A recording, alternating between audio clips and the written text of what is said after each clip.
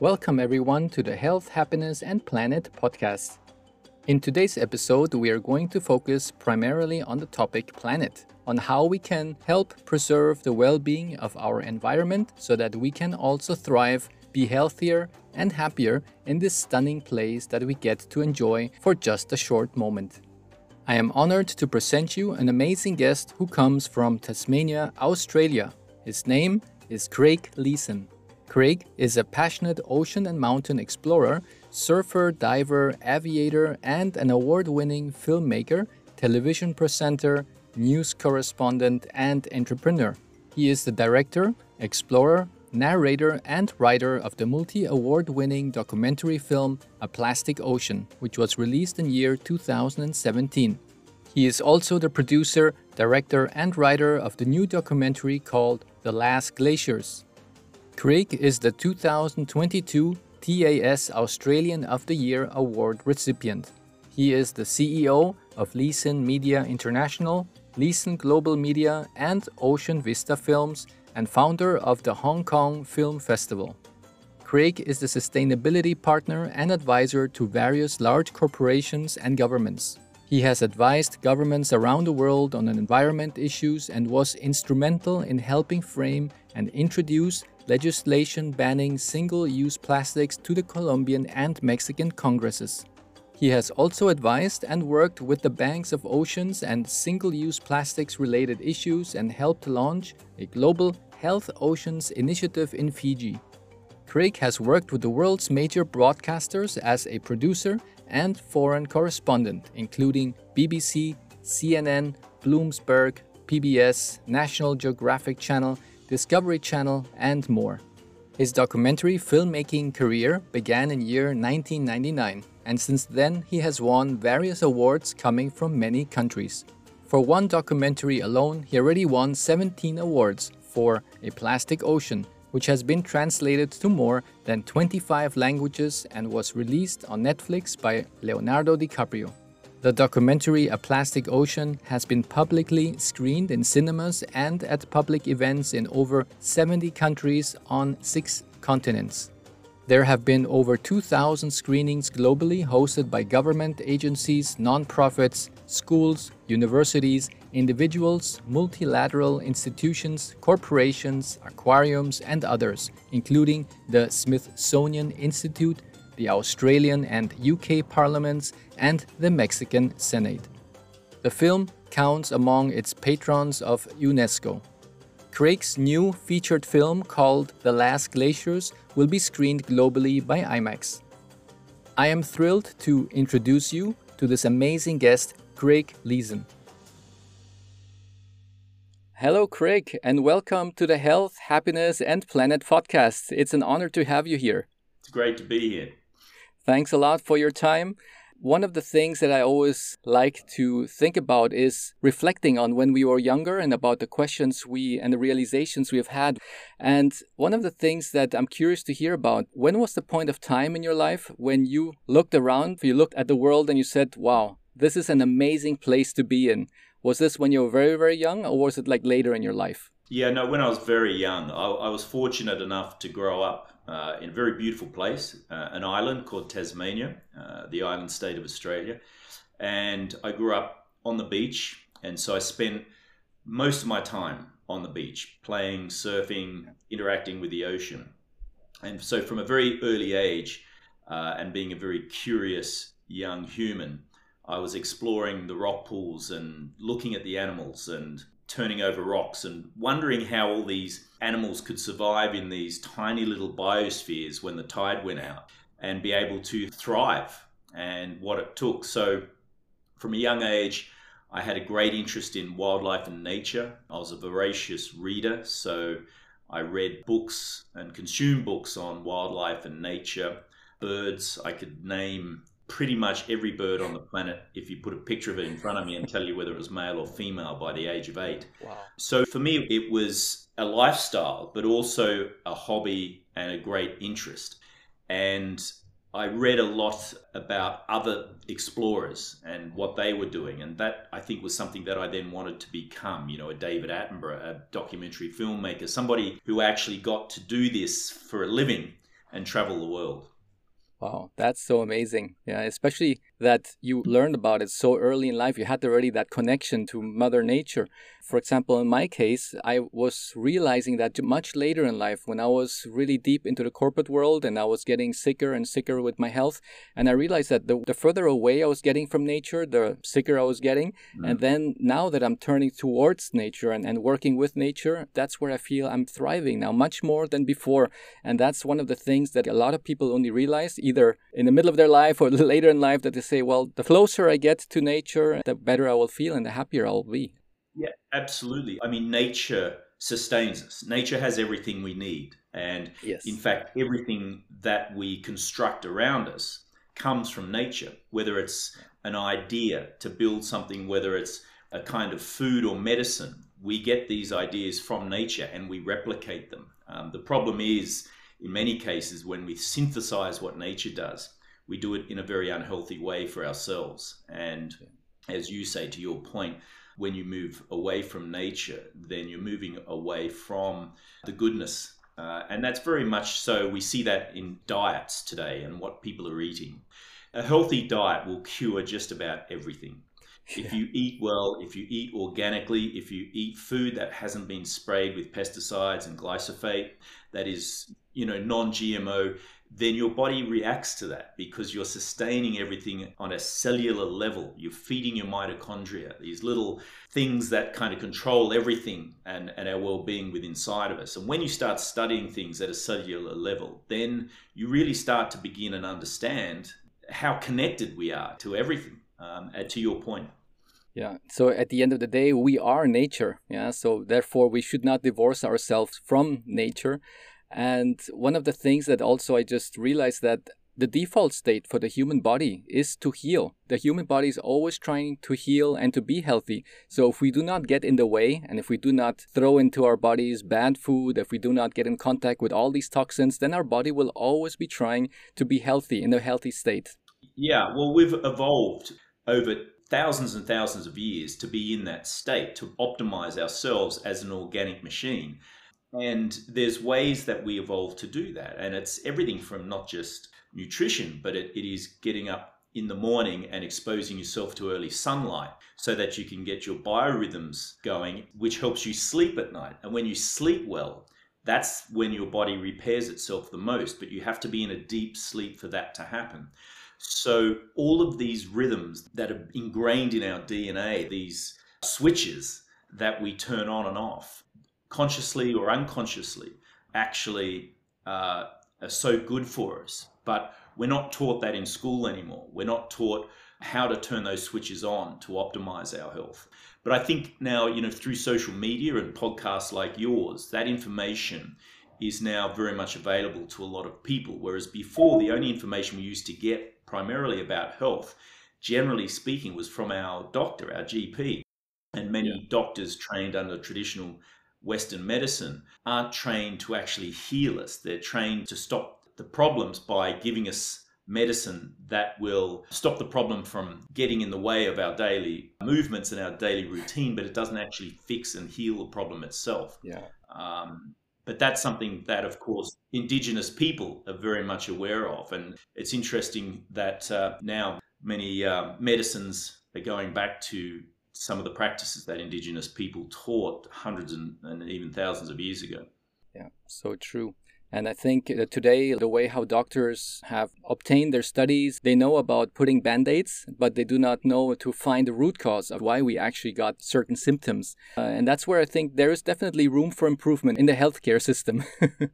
Yeah, absolutely. I mean, the healthcare system is an industry like any other. Its goals are, particularly with amongst the executives that run these companies, is to maximize shareholder profit. That's just the system that we have. The Western democratic capitalist system is built on that. So the primary concerns generally as an industry isn't for our well-being, it is for creating profit. That's not to say that your local GP doesn't care about you, and I'm sure most of them do, and most of them have altruistic ideals. But I don't think that, generally speaking, today, I'm seeing evidence where doctors are being taught how to actually heal people by going and finding out what the root cause of their problem is and changing the way that they do that, rather than giving them a tablet to stop the problem they've got for an hour or two from inconveniencing their lifestyle. And so good doctors actually do that. They'll go and look at your nutrition. They'll look at the way that you sleep. They'll look at the environment that you're living in. You know, do you live under power lines and have a great deal of energy flooding your body? Are you leaving the Wi-Fi router on of an evening, and is that interfering with your sleep? These are things that can cause problems. But basically, you know, if you eat well, if you train 20 to 30 to 40 minutes a day, and that can be just walking, just get movement. You need movement, and you sleep well and you catch early morning sun, you're going to start yourself onto a very, very healthy lifestyle. Fantastic. As you got into the filmmaking business, when did you realize that you could use those skills to do documentaries and to spread the word where people can see what are the things that we're doing today to our environment? When I was young, I learned about nutrition very early because I was a competitive surf lifesaver. In Australia, the biggest sport is surf lifesaving. And I used to represent my state, Tasmania, at the national titles, and we trained a lot. We trained 3 times a day. Nutrition was a big part of that. If you ate well, you trained better and you optimized your performance. If you didn't, you would feel it. Your body would be sluggish and you wouldn't compete at the same level. So I learned and studied about nutrition from a young age and learned that I could actually tune my body like a car. If you put bad fuel into a car, it doesn't run well. So if you eat hamburgers and synthetic foods and lots of sugar and sodas and things like that, then my body just wouldn't perform well. So I learned very early on to grow food. And my mother did that. She grew a vegetable garden, which most people did in our community then. So we had very healthy vegetables straight from the garden without pesticides. And I found that eating those sorts of foods optimized my performance. And I took that into filmmaking because, particularly with the kind of films we do, we're in hostile environments. The last film that we're about to release, The Last Glaciers, you know, we're climbing 6,000 meter plus peaks in ranges around the world, in the Himalaya and the Andes and the Alps. And you have to be fit to be able to not only get up to those kinds of environments, but also to carry all of this 1/4 ton of cinematic camera equipment and then be able to operate it. So being fit and healthy means that you're also able to optimize your work time much better and you're able to produce a better product. And for us, that means producing documentaries that allow us to explain what's happening in the natural world.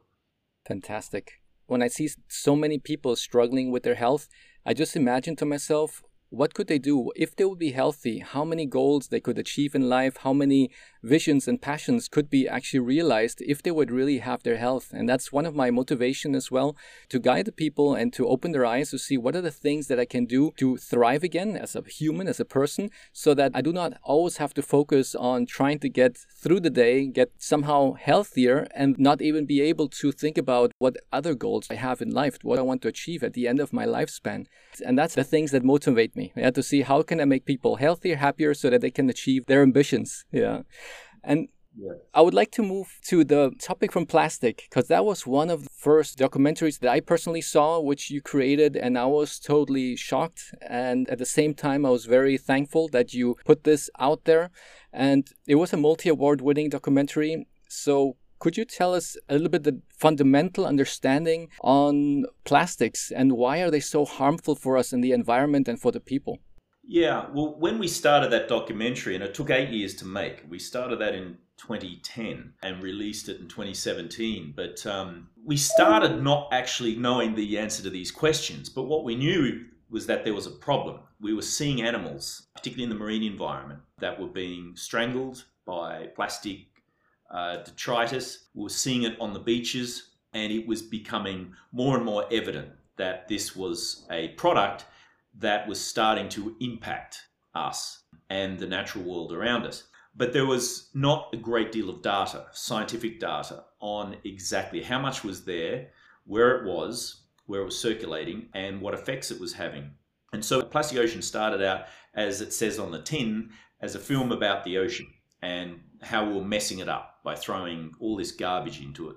And, we had shots of whales that were dying because they ingested plastic, and seals and all sorts of other animals, seabirds, having these problems. But what we realized very quickly as we traveled to 21 countries around the world to film this documentary was that this was already having an impact on us humans and our health.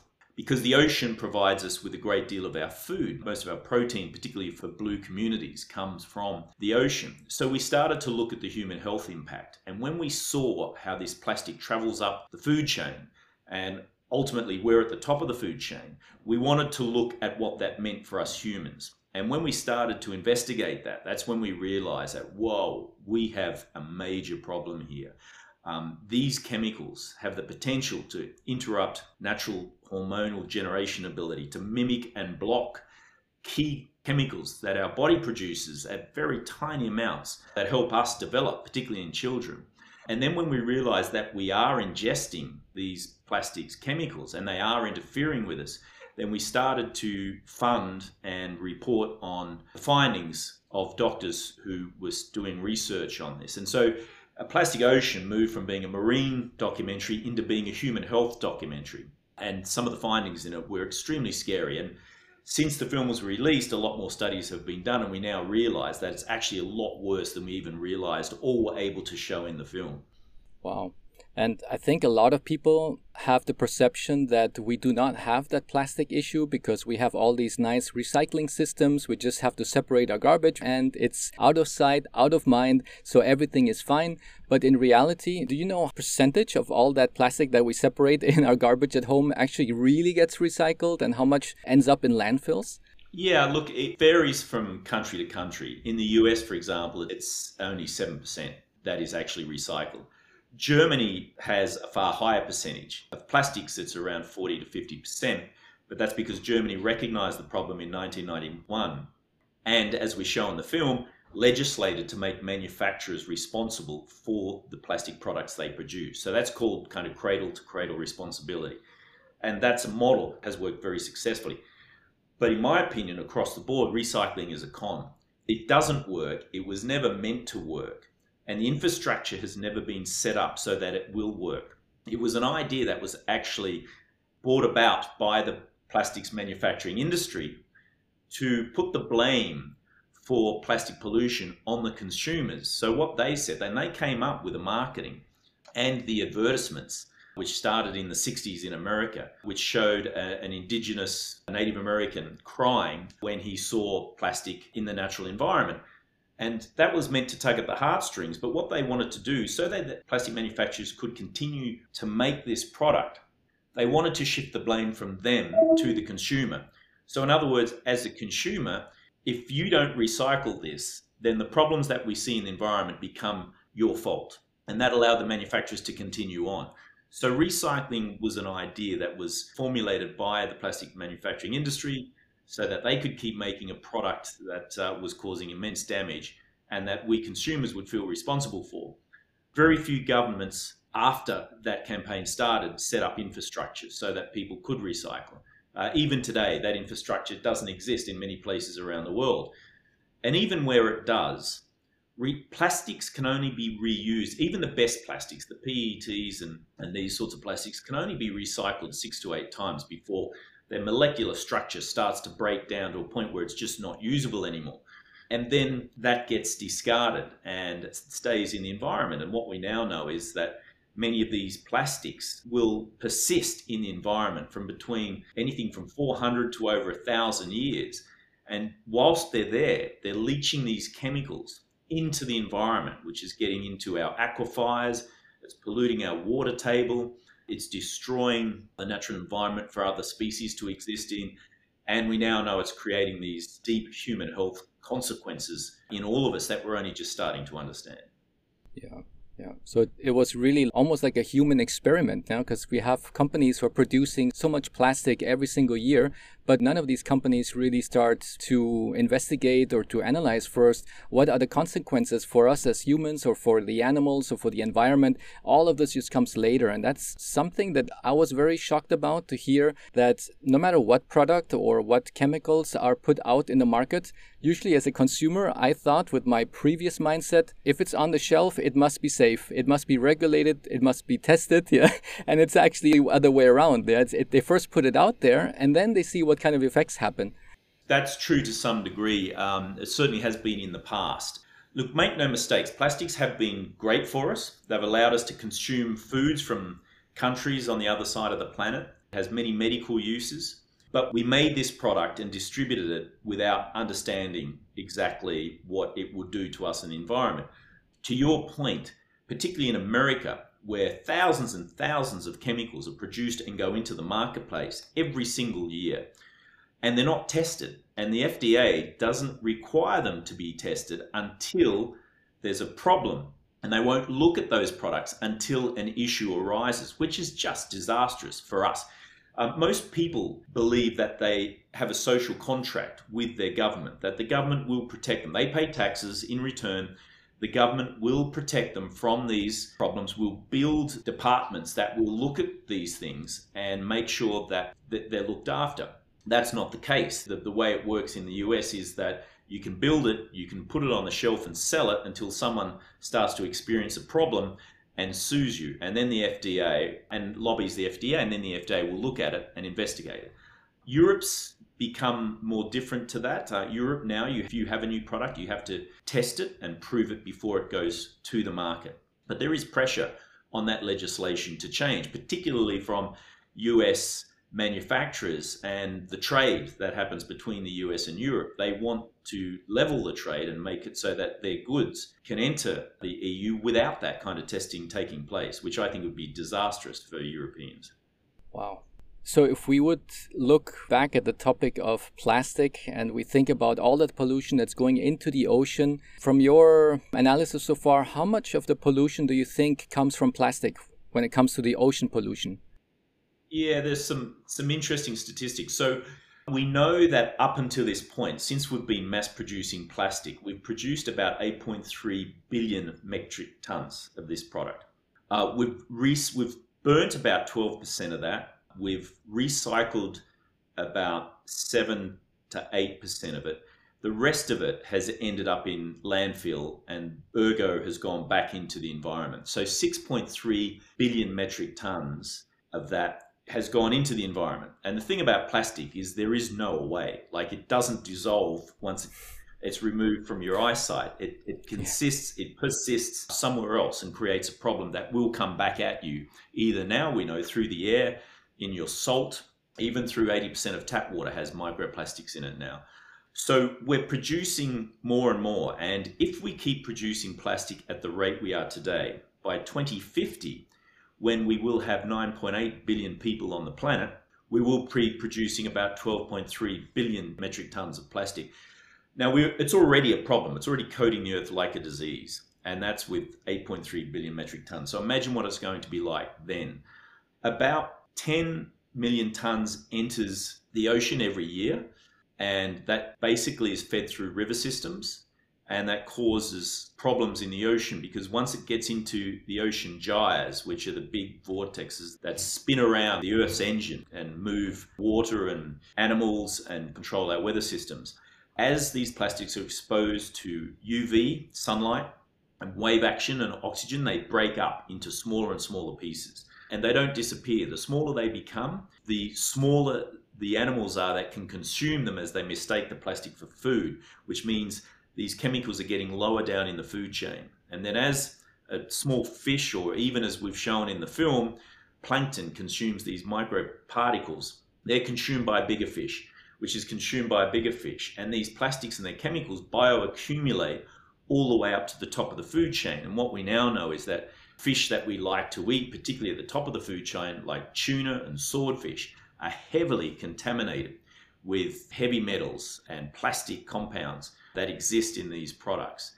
And so we are producing an enormous amount of it. Now, to visualize what 8.3 billion metric tons looks like is very difficult. But I'm a director. So I went to our scientists and I said, look, I don't know what that looks like. You have to give me a visualization. Like if all of that stuff were to be in one place, what would that look like? And they said, well, if you took the 8th largest country on the planet, which is Argentina, and you put all of that plastic that we've consumed and you spread it on the ground in Argentina, it would cover the entire country up to about 30 centimeters above the ground. Wow. So that's how much we've produced to this point, and we're going to produce much more than that as we go on in the future. That's impressive just to visualize that. And when you mentioned the number, I'm like, okay, it sounds like a large number, but I could not visualize or have any idea where can I somehow compare that number to. But just putting that picture out there, it's very, very scary. And if I think about when we were all children, we all had some kind of toy that was made out of some kind of plastic. Either it was a little G.I. Joe or it was a He-Man or a little plastic car or any of those. If I think about it, that must still exist somewhere. Yep. Somewhere in the world, I still have all those toys that I had in my hands, and everybody who I knew, it's still existing in this world, and it's somewhere being contaminated. Yeah, that's right. Well, I sure hope that this will bring a lot of eye-openers for people who are listening to this, and really to think about it twice when they do purchase certain kind of either toys for their children or anything else that contains plastic. Or clothing, yeah. Yeah, exactly. And look, there are solutions. And to your point, what you just said there is thinking about what you're purchasing. As consumers, we have a great deal of power. Every dollar we spend sends a message to the producers of these products about what we want and what we'll tolerate. The best thing you can do for yourself, your kids, and the environment is to not buy synthetic clothing, buy natural clothing, because as soon as you wash something that's made from nylon or polyester or any of these other plastic threads, then your clothing releases millions and millions and millions of these plastic particles, and our washing machine filters can't deal with that, and these go straight into the ocean and once again are consumed by animals that we then eat. Yeah. So just switching out to natural products, to organic cotton, to recycled textiles made from cotton, to hemp clothing is another great product. Anything that's natural will, first of all, sends a big message to the textile and garment industry, but secondly, is very kind to the environment. Yeah, so true. One of the things that I noticed about people who want to do something about the environment, they had quite a strong focus initially for the rainforest. Everybody's talking about the rainforest being burned and being cut, but in reality, we really have two components there. We got the rainforest as well as the oceans. And somehow I noticed from the people who I've been speaking with, they never realized that the oceans are actually giving us, like every second breath that we take, it's giving us oxygen to breathe. They usually think, oh yeah, that comes from the rainforest, that's why we shouldn't cut the trees. But I say, well, actually we should not also pollute the oceans, because if that's not working properly, then we're also not going to be able to breathe. Could you tell us a little bit more about how does the ocean create oxygen for us and not only the trees in the rainforest? So you're right. We have this, and we're taught that forests are very important, which they are. Many plants take carbon dioxide and they turn that into energy and they release oxygen. But it's only part of the story. The other great producer of oxygen are phytoplankton, which are marine creatures. They're tiny little plants that exist in the ocean. And they do exactly the same thing. As you said, every second breath we take comes from phytoplankton. As we pollute the oceans, as we pollute the atmosphere as well, and the oceans absorb 5 times the amount of carbon dioxide than the atmosphere does, which then heats the ocean, we're killing phytoplankton. And so as we destroy the environment that these tiny little plant creatures, which are also food for many other marine animals, as we destroy their environment, we're destroying the very engine that allows us to breathe and exist on the planet. Many climate deniers bring up the point that carbon dioxide is incredibly important for the world. It makes forests proliferate and plants need it to use it. And that's true. But it's like anything. When it's balanced, it works. But as soon as we get too much CO2, then that's when we start having problems, because the oceans start absorbing them. The CO2, which causes the oceans to heat. It causes acidification in the ocean. And as the ocean becomes more acidic, then creatures like crabs, anything with a shell, as babies, we're starting to see that their shells are dissolving as they develop in some places where this acidity is so high. So we need to understand that these life support systems are being threatened. And as we threaten these life support systems, we're threatening ourselves. And just because you can't see it doesn't mean it isn't happening. And that's why it's important to understand the science and to look at the data and the research that's being done by very credible human beings and institutions like NASA and NOAA and many others around the world that have access to incredible technology that allows them to measure exactly what's happening and then to report this data and provide it to governments around the world so that they have the knowledge which helps them to resolve some of these issues. So what we put into the ocean doesn't just disappear, it stays there. And if you consider the ocean like your bathtub, every single time you have a bath in that same water, you make it dirtier and dirtier and dirtier. And if you continue to bathe in that same water, at the end of a week, you'll see that the water is very dirty. It can become dangerous, filled with pathogens and bacteria and other things that will grow in that environment. The ocean's no different to that.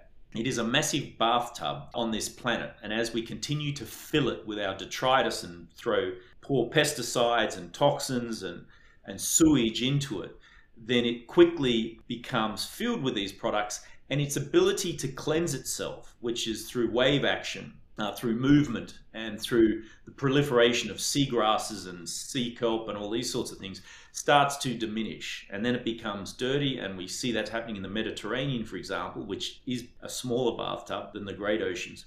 Then we start to lose the species, the fish, the crabs, the octopus, many of the mollusks, the food sources that we rely on start to go. And as they go, then the smaller creatures go, and then we lose the plankton and the phytoplankton, which, back to your point, provide the oxygen that we need to breathe. Wow. I think the misconception of a lot of people, because they say, well, I can see if a rainforest is getting burned, if it's getting chopped down, but they do not see it so evidently if the ocean is suffering. And as you said, you have the scientists, you have the data that can show what is happening in the ocean. But a lot of people who just look at the ocean, they see a large quantity of water and they say, okay, that's so much water and it's so deep that if I just throw this in here, or if we just throw a couple of chemicals in, they just think it's going to magically disappear because, again, out of sight, out of mind. And it's going to be somehow processed. Yeah? And that's so important that we all realize that that's not the way how it goes. It will stay in our cycle. And the whole environment is one big cycle. And it's just like being, as you said, in one bathtub. Yeah. Yeah. And look, there are warning signs that if you look closely enough, you can see. In America at the moment on the West Coast, for example, they've got a real problem with sargassum seaweed, which is actually an algae. And it's proliferating more than it should. Now, when it's balanced, it provides an incredible habitat for marine animals and helps, for example, baby turtles. It becomes a home on the great ocean currents, on the highways that protect it from predators. So baby turtles are able to move around the ocean and have that protection. But as it proliferates and washes up onto beaches and starts to rot, it starts to cause greenhouse gas emissions and create bacteria, which other algae feed on. And so if you look at these sorts of problems, if you look at red tide, which has become a big problem in many places around the world, including where I'm from in Tasmania, which feeds on nitrogen. And so when we pour a lot of our, particularly synthetic fertilizers, onto our crops, and it rains and those fertilizers wash into rivers and creeks and flow out into the ocean, then it upsets the balance of natural chemicals in the ocean. And many of these algae like to feed on that. So they proliferate. And as they do that, they use the oxygen that's in the water and they suck the oxygen out of it. And then you suddenly have a situation where fish and other marine animals don't have the oxygen they need to survive. And so you have these mass die-offs. And we saw one last week, another mass die-off in the US, where there were millions of fish covering beaches. And that was caused by exactly one of those events happening, where we had dead places in the sea, and they caused by a lack of oxygen. And that means then that, you're going to have these wildlife die-offs. And so when you look closely enough and you see marine animals starting to turn up to wash up on beaches without any apparent cause, then if we look closely and we start doing tests on their skin and on their meat, and their internal organs, we can often find that these are problems that we've created and we've caused. So initially, people could say that it's healthy to eat fish if we think about a couple, say, decades ago. But today, it would still probably be healthy if we would not have all those toxins, all those microplastics, and all of that is in the waters today. And I think I've even seen statistic, I'm not so sure how right that one is, but they said that one consumes round about one credit card amount of plastic per month in our body because we're just consuming so many microplastics from different sources. Yeah, well, I don't eat fish anymore, not since we made a plastic ocean. And most marine scientists I know don't either. And, you know, it's not just because we kind of like these animals and we think that, you know, they're pretty cool to hang out with. It's because they're deadly. Most Western doctors now will advise pregnant women not to eat fish, particularly bigger fish closer to the top of the food chain, because they have such large amounts of heavy metals, mercury, cadmium, arsenic. All of these are contained in their flesh as it bioaccumulates. But also, you know, what we found when we were studying mollusks and shellfish was that, for example, in the North Sea, the average oyster contains about 8 pieces of plastic. That's every single oyster. So if you're eating shellfish, then you are consuming plastic and the chemicals. And the thing about shellfish is that they're incredibly helpful. And they're being used now in places like the Hudson River in the US and other places to clean places up. One shellfish, one mussel, will filter 30 liters of water every hour. And so if you put a bunch of mussels or oysters into a tank of dirty water, it will clean that tank. You go back to it in an hour and it'll be absolutely clean. So that they perform this wonderful service for us. But you can imagine what they're filtering and therefore what's in their meat and what that can do to us. So today, yes, it's definitely not healthy to eat fish as a regular part of your appetite. To your point, there have been measurements. The credit card is a measurement. But we also now know that we are also breathing in so many small particles of plastic now floating in the air that scientists have evidence that we're breathing in the plastic the size of a credit card every week. Every week. So we're not only consuming it from our food table, we're also breathing it in. And we now know that it is getting into the brain. It's passing the blood vessel brain barrier now. And science is starting to study, well, what does that mean? What does it mean to have these plastic particles in our lung cavities? Can we get rid of it? Exactly. That's scary as well, as it really has an impact on everything in our system, the endocrine system, the way how our hormones are working. I think the list could go on and on. One of the topics that you've been working on in your recent film and documentary is about glaciers. And your latest very impressive documentary is called The Last Glaciers. Could you explain why are glaciers so important also to the well-being of our planet and to us as well? Yeah, another cheery topic with a terrible headline, but it's true. So what we discovered, and these are all of these issues are related. I mean, I'm very interested, and I study the relationship between single-use plastics, biodiversity loss, and climate, and how that affects us. And The Last Glaciers, it started out actually as an extreme sports film, not as a climate film. But as we went to film in the wintertime in the Alps, there wasn't any snow, and as I started being curious, asking scientists and meteorologists in the area about what was happening, I was told that this was caused by climate, and the climate was changing. And that was a result of human intervention, and it was affecting all of the mountains.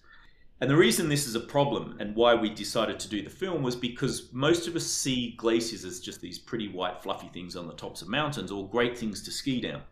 But they actually serve an incredibly important purpose globally. First of all, they reflect heat and energy back into the atmosphere. So they keep the temperature of the planet. They help regulate the temperature of the planet, keep it cool. So as they go, they expose the brown dark rock, which operates in the opposite direction. It actually absorbs heat and will warm the earth and create temperature spikes. So as the glaciers retreat, they stop reflecting heat. The brown rock actually attracts the heat and keeps it, heats the mountain up, and makes that melting process happen even faster, and then changes the weather events that happen within those mountain ranges. The other thing, of course, is that they're great water storage devices. And for many countries, it is the primary source of water. So, for example, in Peru, which is one of the driest countries on the planet, Lima's in the top 10 of the driest cities on the planet, most of their water comes from the annual melt that happens in the mountains with the water as it runs down the river systems. It provides water for hydration, for crops, for livestock, for mining. There's a lot of gold mines and silver mines, for manufacturing. But as those glaciers are receding, and Peru has recorded a loss of half of its glaciers in the last 30 years, they measured how many glaciers they had via satellite, and today they've shown that they've lost 50% of those, and that most of them will go by the end of the century. And so what does that mean for Peru? Well, it means it has no water for any of the things that we just mentioned. And this is being replicated around the planet. So the Himalaya, for example, which is known as the third pole, because it has so much ice, the meltwater from the Himalaya feeds 12 of the biggest river systems throughout Asia and in fact the world. And they provide, once again, water for everything. I mean, you know, there's a lot of manufacturing centers are in India and Bangladesh where a lot of garments are made. So a t-shirt takes about 22,000 liters of water to make. It's a lot of water.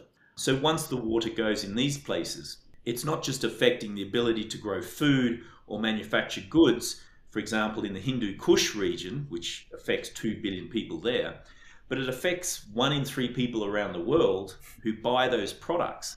So, you know, we buy products that are made in India and Bangladesh and China that's exported to the US and Europe. We buy food products from these food basins.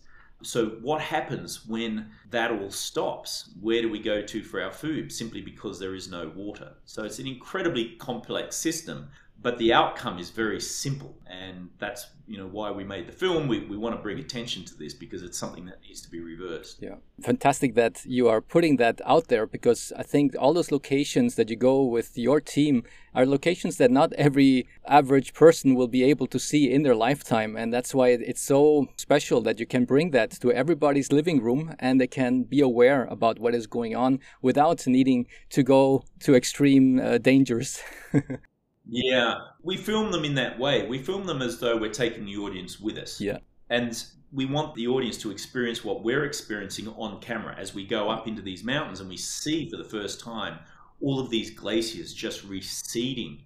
And we go into villages and we talk to local people who would tell us that, you know, in the past 10, 20, 30 years, these waters have stopped coming down through the valleys, which is affecting them. And many of them are moving into cities to find jobs as their farms just dry up and they're not able to provide the food that they used to. So it's very much a technique we use. It's important, I think, for people to empathize that they need to feel as though they're there. Yeah.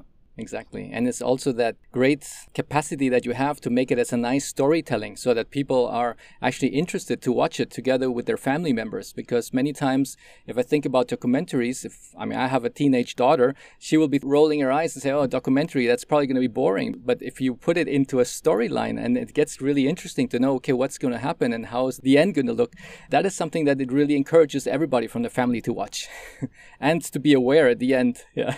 Yeah.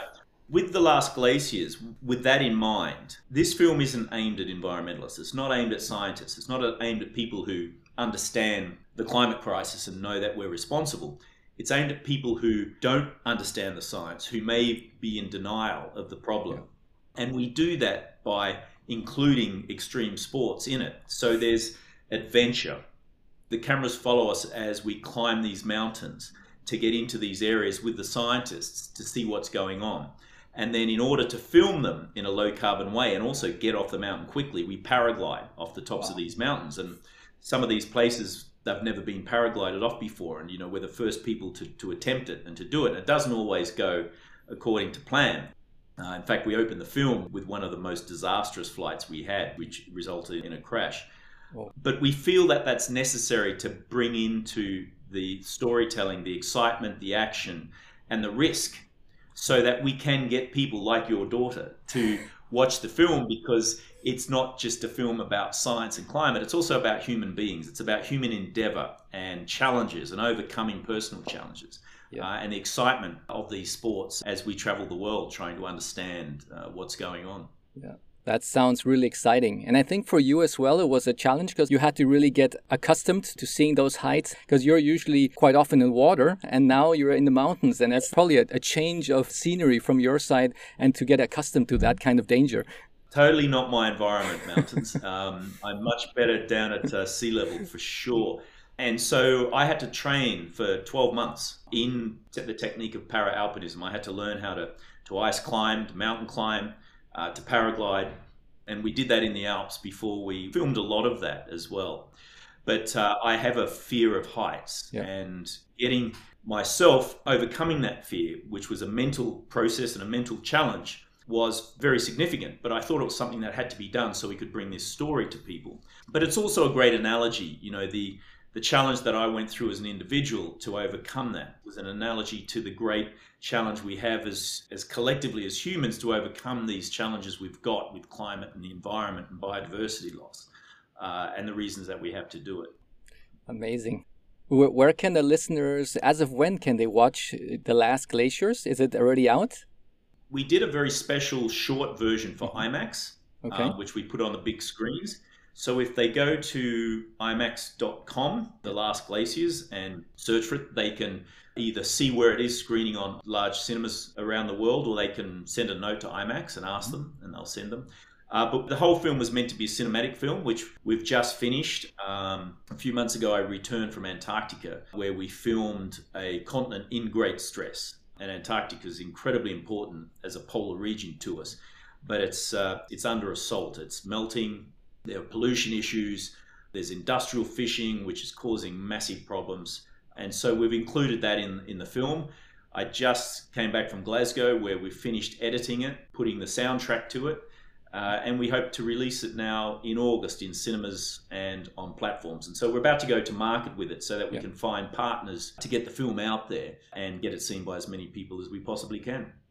Excellent, excellent. Well, I'm really looking forward to seeing that one. There is one topic that I get, I would say, confronted with from time to time when I'm always trying to spread the word and to motivate people to be more aware of what is happening.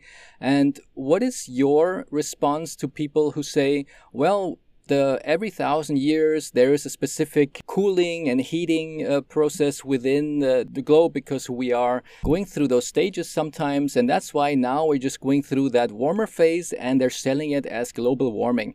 And I know personally that's not the right thing, but what would be your answer to that? Yeah, I understand that. And a lot of that is because the science hasn't been explained properly. And I was one of those people.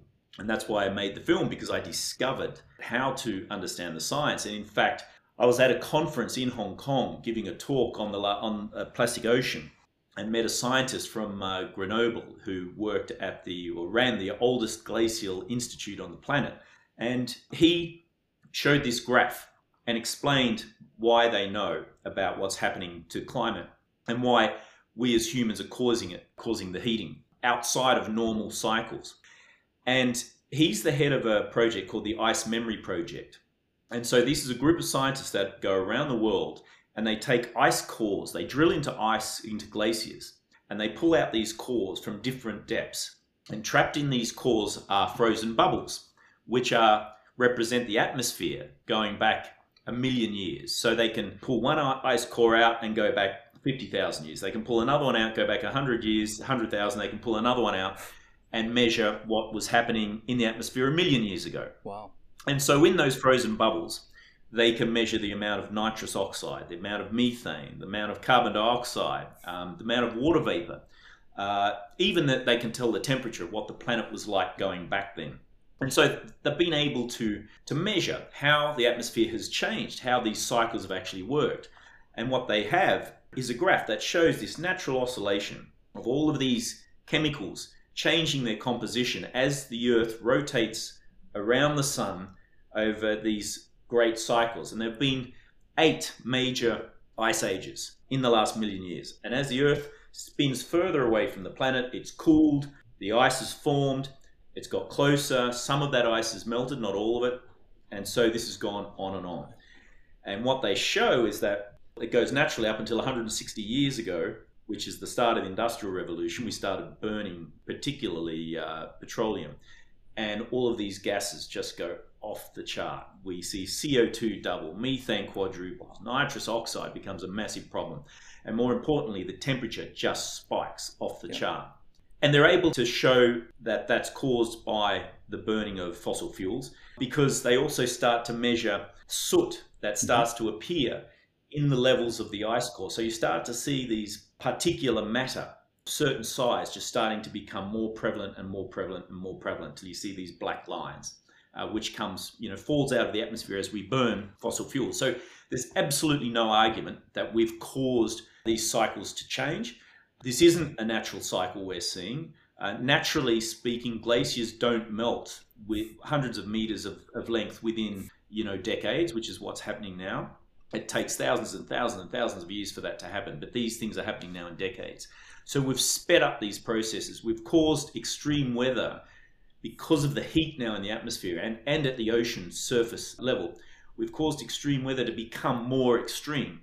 Yeah. So we're seeing more extreme weather events, but we're also seeing them doing more damage because they're stronger, they're more powerful, they're faster than they've ever been before.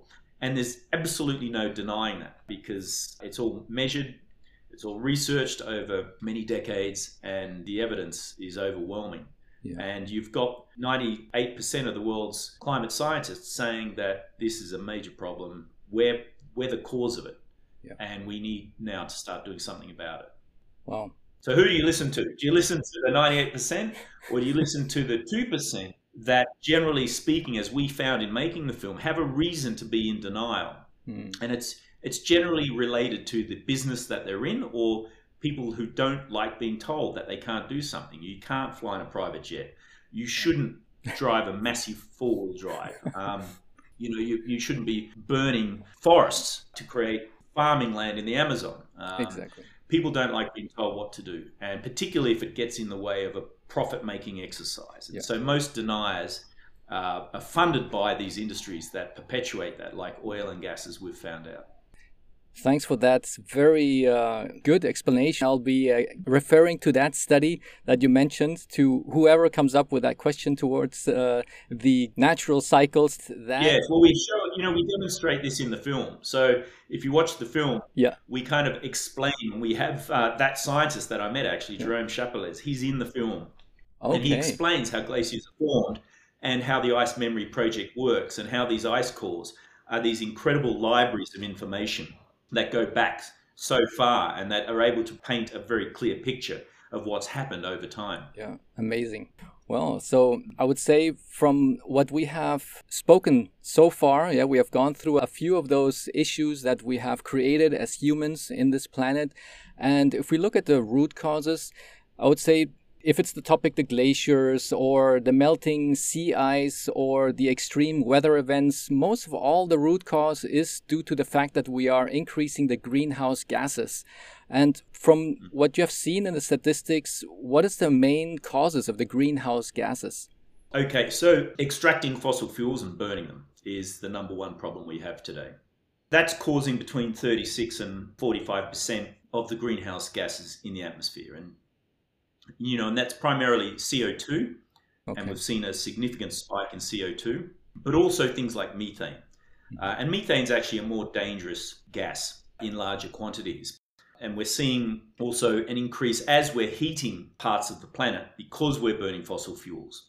We're also seeing the ocean surface temperatures I've mentioned heat up. And the largest greenhouse gas actually is water vapor.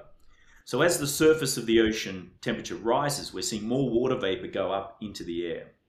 And as it goes into the atmosphere, it is supercharging these extreme weather events I was just talking about.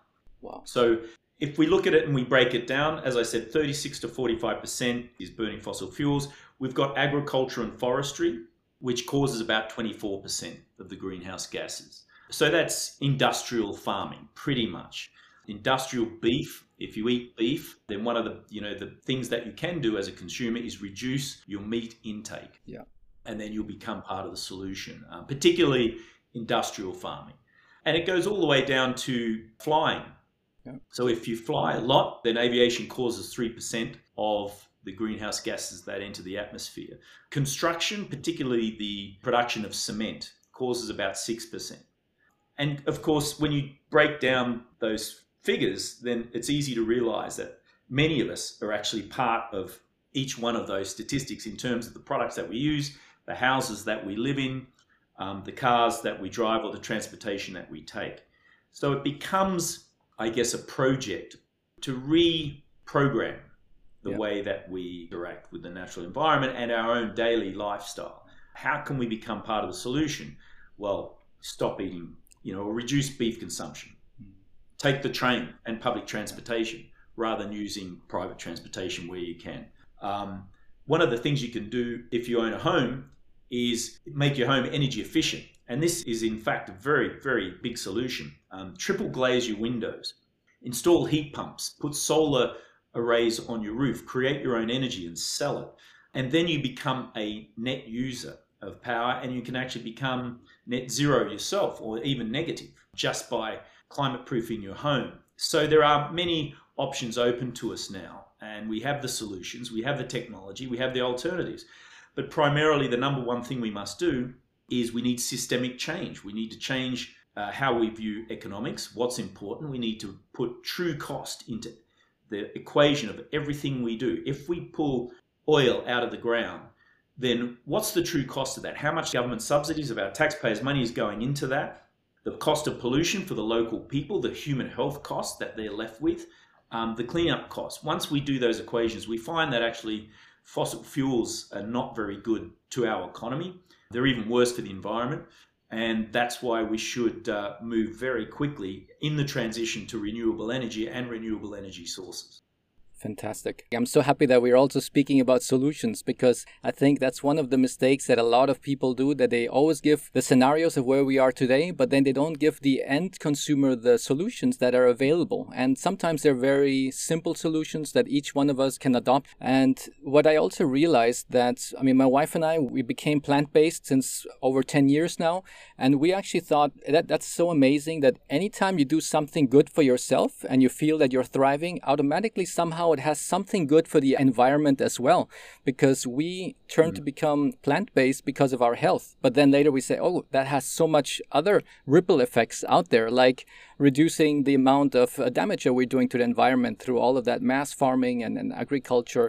And if we think about reducing the transportation and you say, okay, I'm not going to take the car today, maybe I'm going to walk to my work, then automatically you're doing some movement for your body, you're doing something good for yourself, and at the same time it's linked to something good for the environment again. So many things I have realized, it's like, wow, it's amazing. If I support myself, I'm supporting automatically the environment as well. Correct.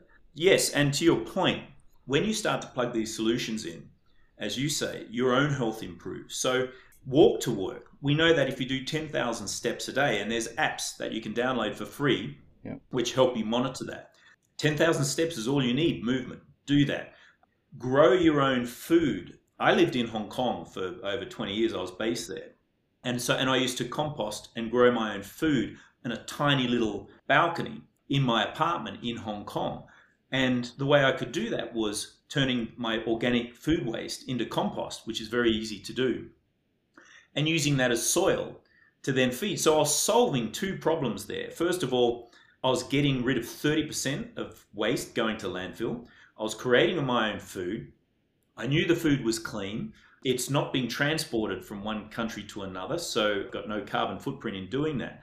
And I could sustain myself quite easily and just top it up through organic farms that were in the area as they became more and more prolific.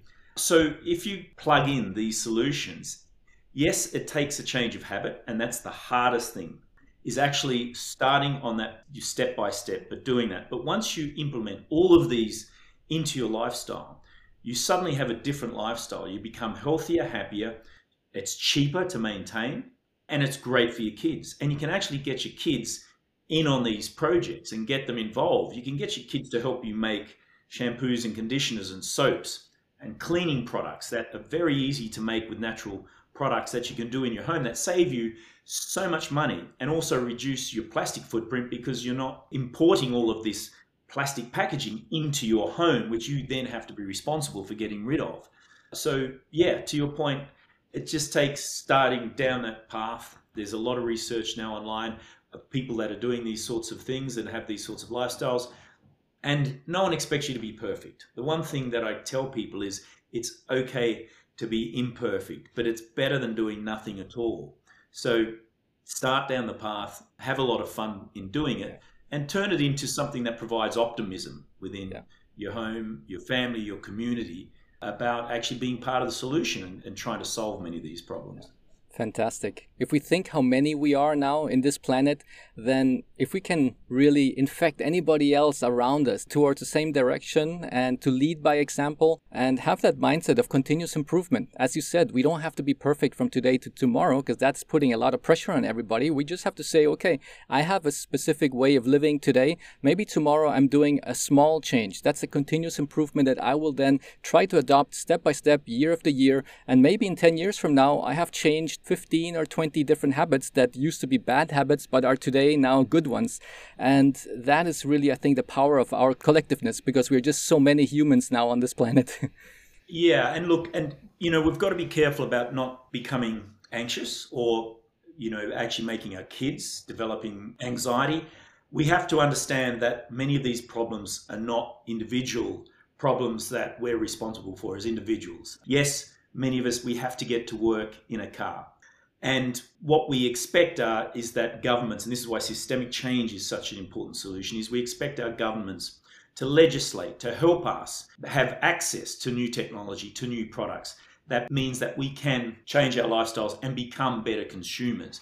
But that takes systemic change. I do place a lot of emphasis on blame, where it goes back to corporates and governments and leaders, civic and community leaders, who have it within their power to rewrite legislation, to adopt new technology, to support entrepreneurs that are building better products so that we as consumers have access to this, so that we can fly from country to country and enjoy a holiday without worrying about the thousands of tons of gasoline that we're burning during that path.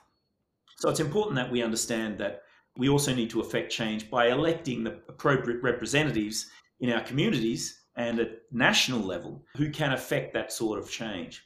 And that works. We saw that happen in Australia at the last election last year, where a Conservative government supported by oil, coal and gas was removed from power because people had gone through some of the biggest fires that Australia had ever experienced, had 3 years of constant flooding.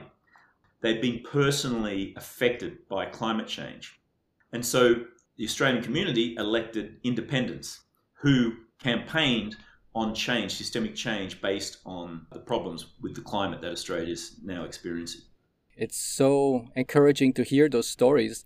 And it's an example. It could be like the best practices for other countries as well, where people can realize that if it works in other places, that through our power on electing the right people, it's going to make a big change, especially if they think about what are the things that our government is actually subsidizing. Are they subsidizing good stuff? Like, for example, maybe where people can get accessible and cheaper vegetables and fruits. And not that it's the other way around, that meat is so cheap because meat is being subsidized. But for that, you have to pay a lot of money to go to the grocery store. And people who don't have much income, they say, well, I don't have much option. I just go for the cheapest option.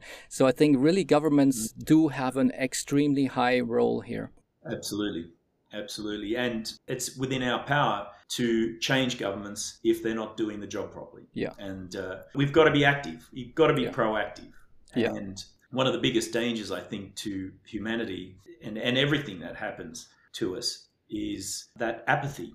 Is that you either do know and you don't care, or you don't take the time to go on and understand what's happening. Yeah. And I think apathy will be our biggest killer. But one thing that is important to remember is that we need to change the vocabulary and the slogans. We don't need to save the planet.